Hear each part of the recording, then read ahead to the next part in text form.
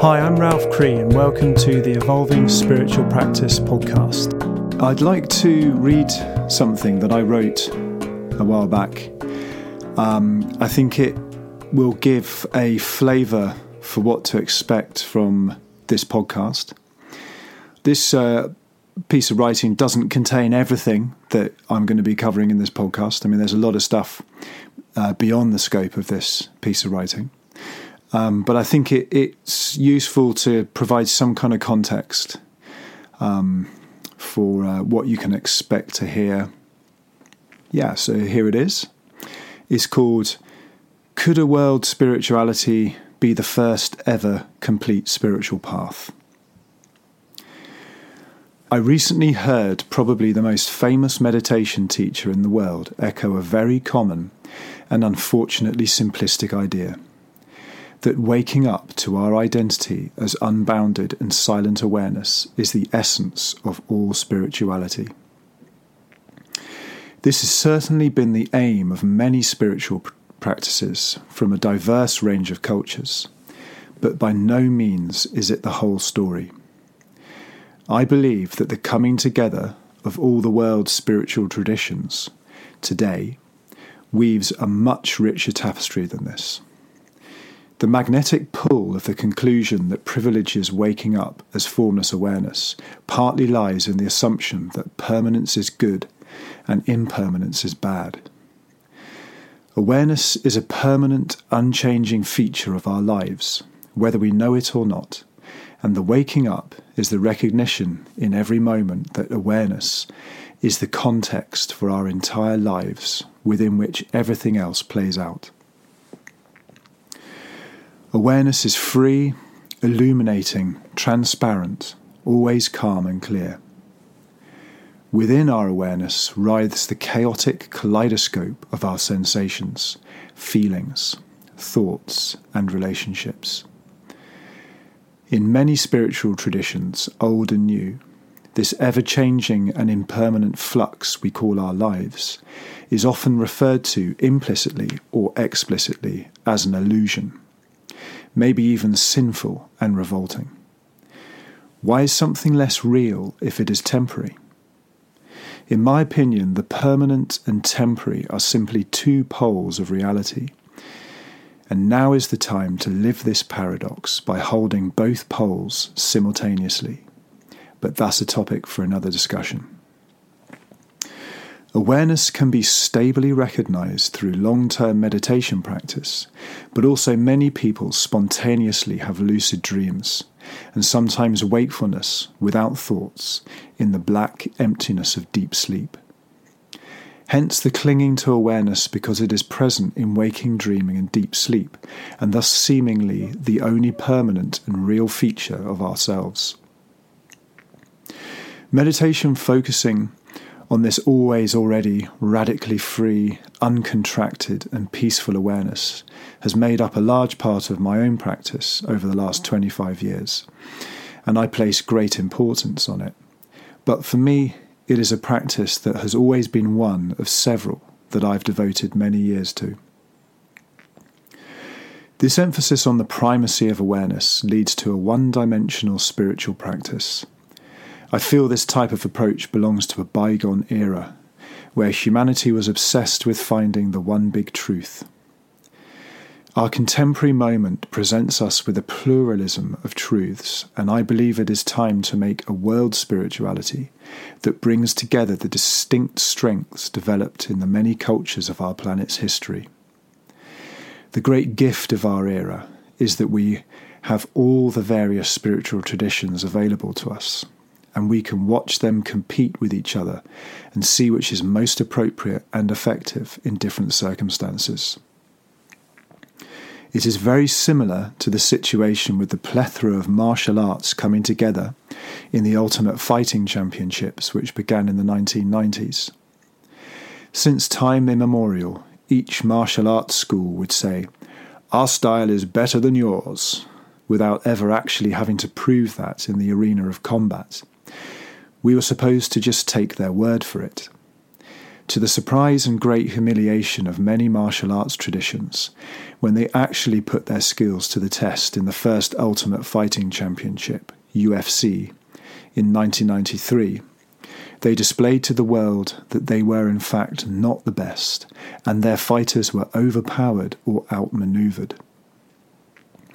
Initially, the winning technique was Brazilian Jiu-Jitsu, but as time moved on, strikers learned that if they could keep a jiu-jitsu practitioner on their feet, rather than taking the fight to the ground, they could win by landing punches and kicks. So in turn, the jiu-jitsu fighters were forced to learn striking as well. The present situation is that to be a champion mixed martial artist, you need to have solid grappling and striking skills. Of course, individual fighters tend to excel in one of these skills, but they will always bring the other skill up to the highest level they can. The UFC was tried and tested in public for the world to see. I feel that the same is happening with the various spiritual traditions. We can now all see what kind of person each tradition tends to produce. Are they only developed in one domain and lacking in other important areas? People tend to be naively idealistic about spirituality, believing it obeys different rules to everything else in life, or even go so far as to say it transcends all rules. I think this is a confused view that ultimately disempowers us and mutes our common sense. One of the great insights we now have from looking at our global heritage is that humans have managed to find the sacred in everything. What is taboo in one tradition is sacred in another. Two obvious examples are sex, which has been revered for centuries in Tantra, yet avoided like a disease in monastic traditions, and psychedelic drugs, which are the key sacrament in the shamanism of most indigenous people, yet demonized by the religions that came out of the Axial Age, for example, Buddhism and the Abrahamic religions. In large part, the fear of these taboos is born of ignorance and fear. For example, how many Buddhist monks have actually drunk ayahuasca? The internet now allows anyone to get good sex education or learn how to use psychedelics responsibly. One of the arguments against forming a world spirituality is that we end up digging lots of shallow holes in too many practices, rather than digging a deep hole in one. This would be the equivalent to trying to learn 4 musical instruments at the same time, and not getting very good at any of them. This is a critique that I do take seriously, but I also have an answer to it. It is perfectly natural for people to excel in one thing and be competent in others.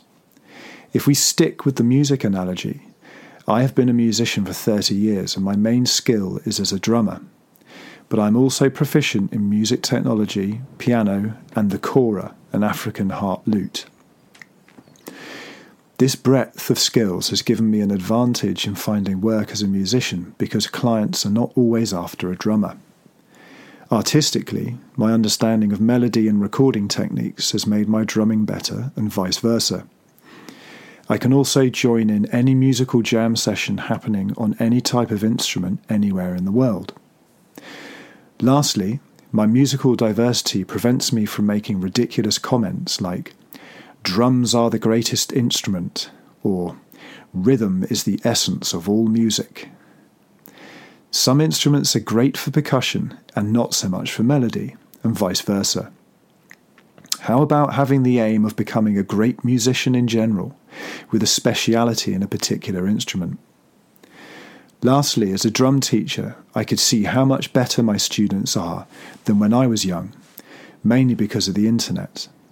To bring in an evolutionary perspective, the positive feedback created by greater access to better information, and standing on the shoulders of those who came before us, means that the shallow holes we dig now would have been deep holes in the past.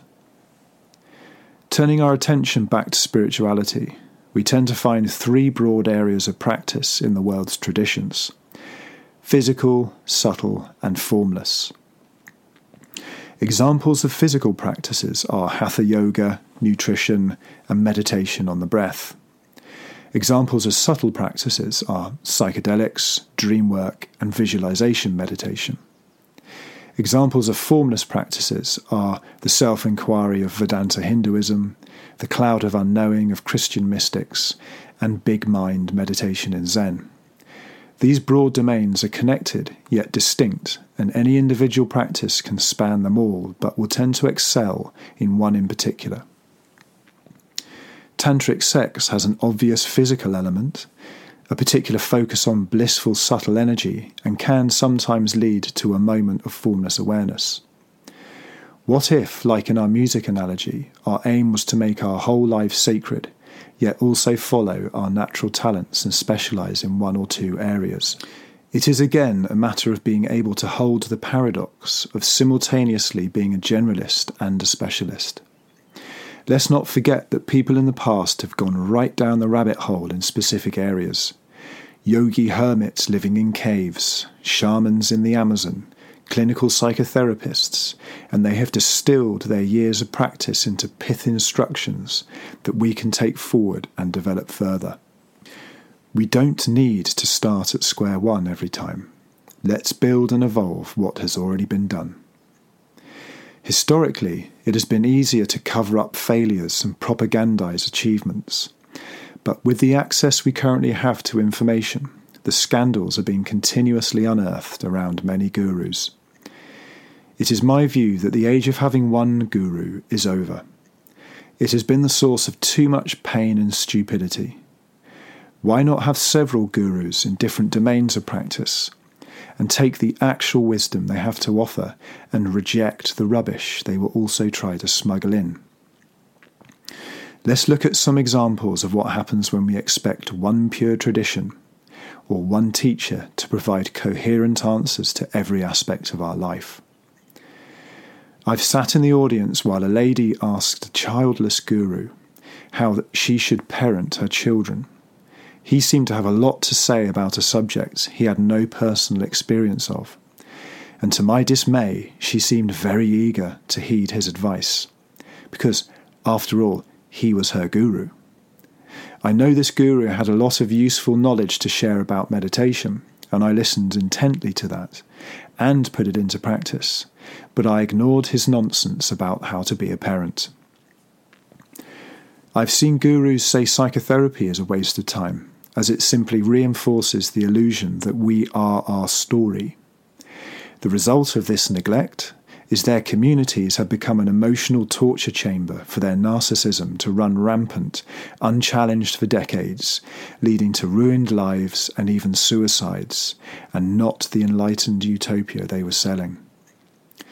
I had a traditional Christian childhood and learned many beneficial lessons about ethics, but I was told drugs were evil. As an adolescent, I decided to draw my own conclusions by personally trying all these different drugs. This was before the internet was a useful source of information on such matters, so I was in the wild west of urban myths and peer advice, i.e., ignorant teenagers. And I was honestly lucky to get out of this phase alive and psychologically intact. But nonetheless, I found there were two different types of drugs. Some, like heroin and cocaine, were toxic and usually destructive, and some, like psilocybin and DMT, were not toxic and usually very beneficial. I've heard Advaita Vedanta teachers proclaim that climate change doesn't matter because the world is an illusion, a statement that could only come from someone who is dissociated from their heart. I've heard shamans say there is no need to meditate because all you need are the psychedelic plant medicines. Could it be that these shamans are masters of the subtle realm but have never experienced the empty formlessness of Buddhist meditation? I've heard meditation teachers scoff at those who treat their own bodies with reverence through such mundane activities as lifting weights. Are we to take this person seriously when they are obviously unhealthy and treat their body like a slave to carry their minds around? We now have the opportunity to create a hybrid spirituality. This hybrid may outcompete the more pure strains. When it comes to dogs, the most healthy are the mongrels, and the pedigree breeds are plagued by ailments. I have a pure-breed Rottweiler who I love dearly, but her body has been bred out of appropriate proportion, and she consequently has joint problems. The truths revealed in the 3 domains of spirituality, physical, subtle and formless, are so powerful and attractive on their own terms that they can turn people into true believers of the one legitimate path. I am agreeing that these truths are powerful. I know because I've done 25 years of sustained practice in all 3 of them, and intend to continue to do so for the rest of my life. But I'm calling for us to take the next step and combine them to make something new and possibly even more powerful. It is an experiment and we don't know the outcome for sure, but I believe it's a risk worth taking. Let's see how this plays out on the global stage. The proof will be if it creates human beings capable of bringing greater goodness, truth and beauty into the world.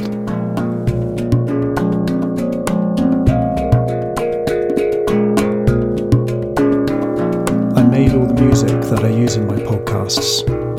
If you'd like to hear more of my music, please go to SoundCloud and check out my profile under the name Ralph Cree.